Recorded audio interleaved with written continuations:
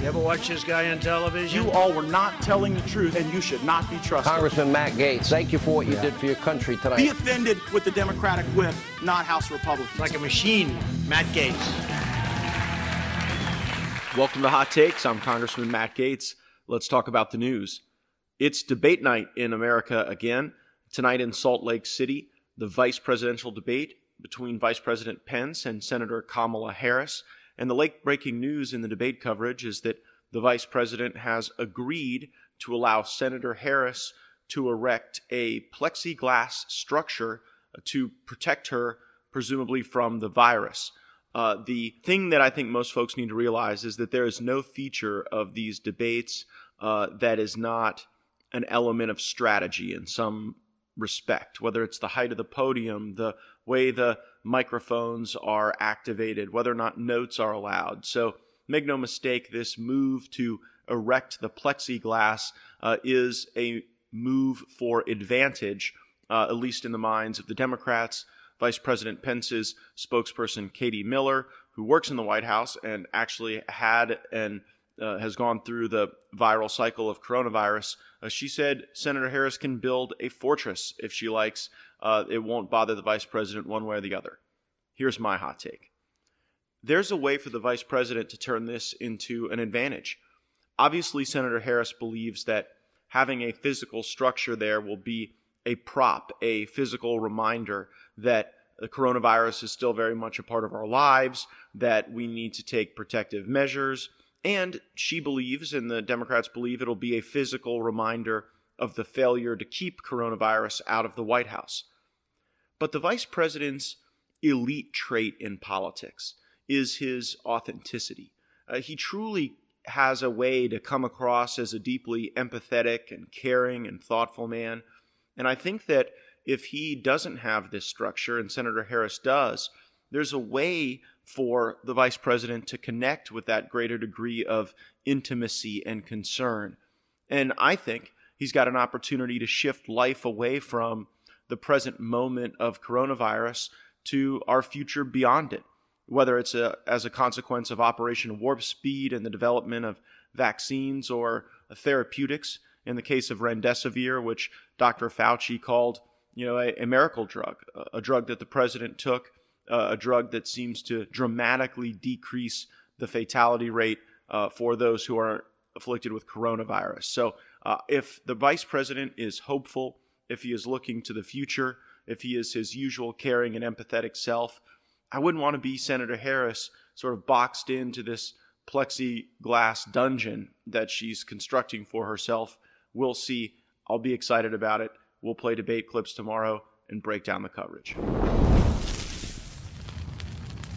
The McCloskeys have been indicted by a grand jury.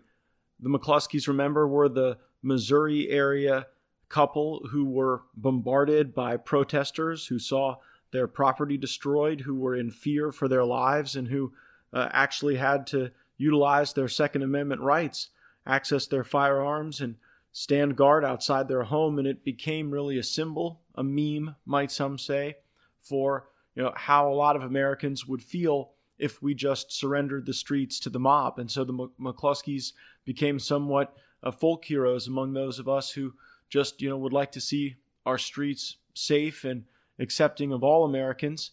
And they spoke at the Republican National Convention. Take a listen to those remarks. Good evening, America. We are Mark and Patty McCloskey. We're speaking to you tonight from St. Louis, Missouri, where just weeks ago you may have seen us defending our home as a mob of protesters descended on our neighborhood. What you saw happen to us could just as easily happen to any of you who are watching from quiet neighborhoods around our country. Whether it's the defunding of police, ending cash bail so criminals can be released back out on the streets the same day to riot again, or encouraging anarchy and chaos on our streets. It seems as if the Democrats no longer view the government's job as protecting honest citizens from criminals, but rather protecting criminals from honest citizens. The news now, though, is that they're facing additional charges.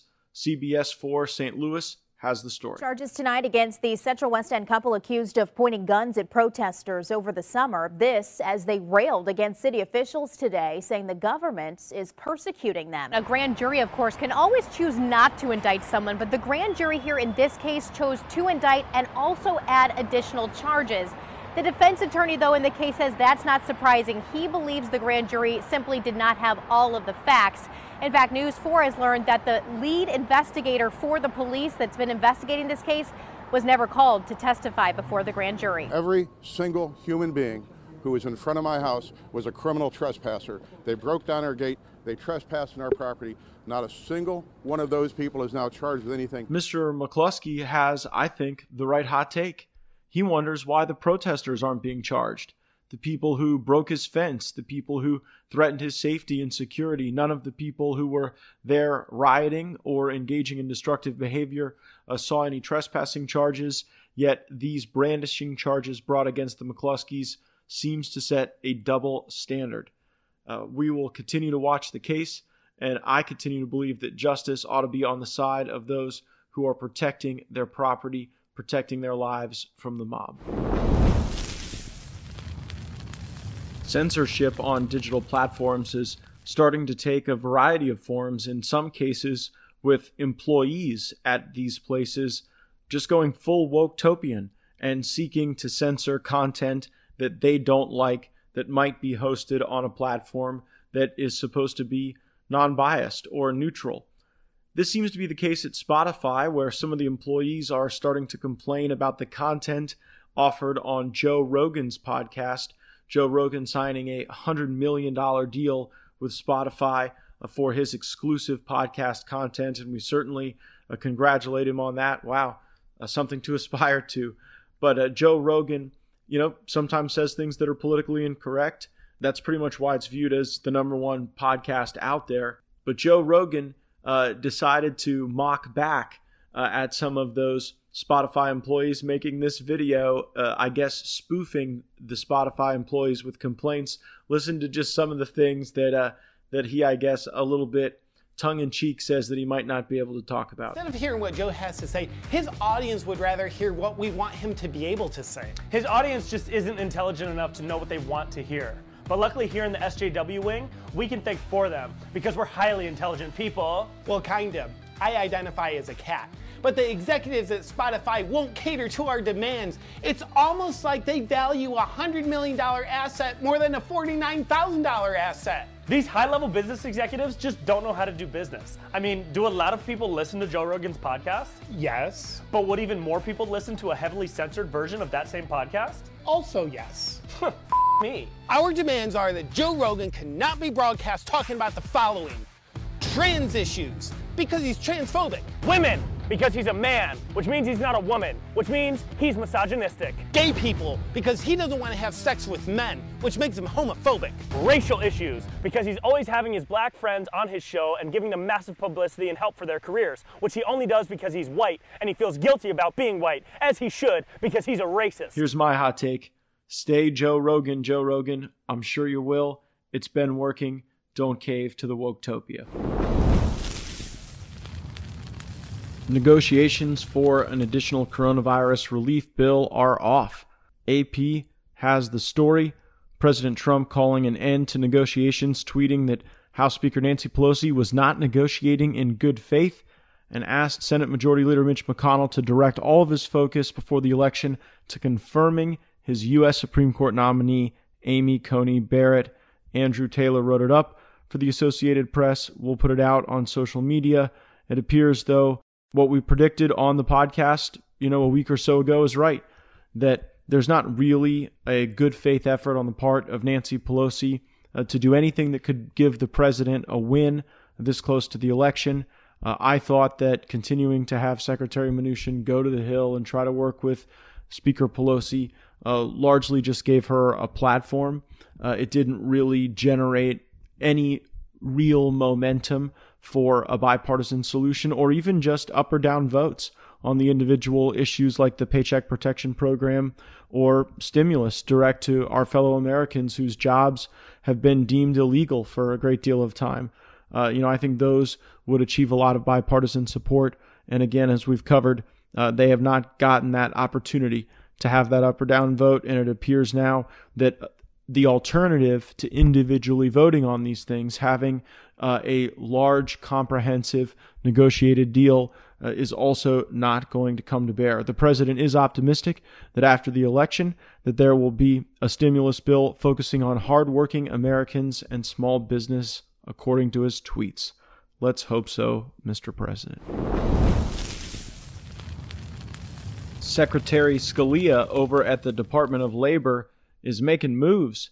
Utilizing interim final rule authority, the U.S. Department of Labor issues a rule to protect the wages of American workers. We'll go into the rule. This is for immigrants here under the H-1B program, the H-1B1 program, and the E-3 program. So in those cases, the interim rule that the Department of Labor has now promulgated requires non-immigrant workers to be recruited and paid higher than the immigrant workers utilizing the prevailing wage.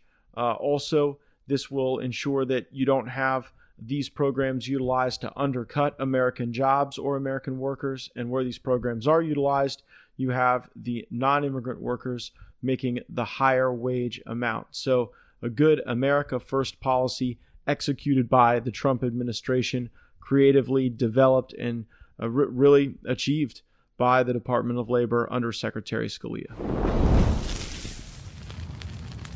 Director of National Intelligence John Ratcliffe remains hard at work exposing the Russia hoax. Brooke Singman with Fox News has the story.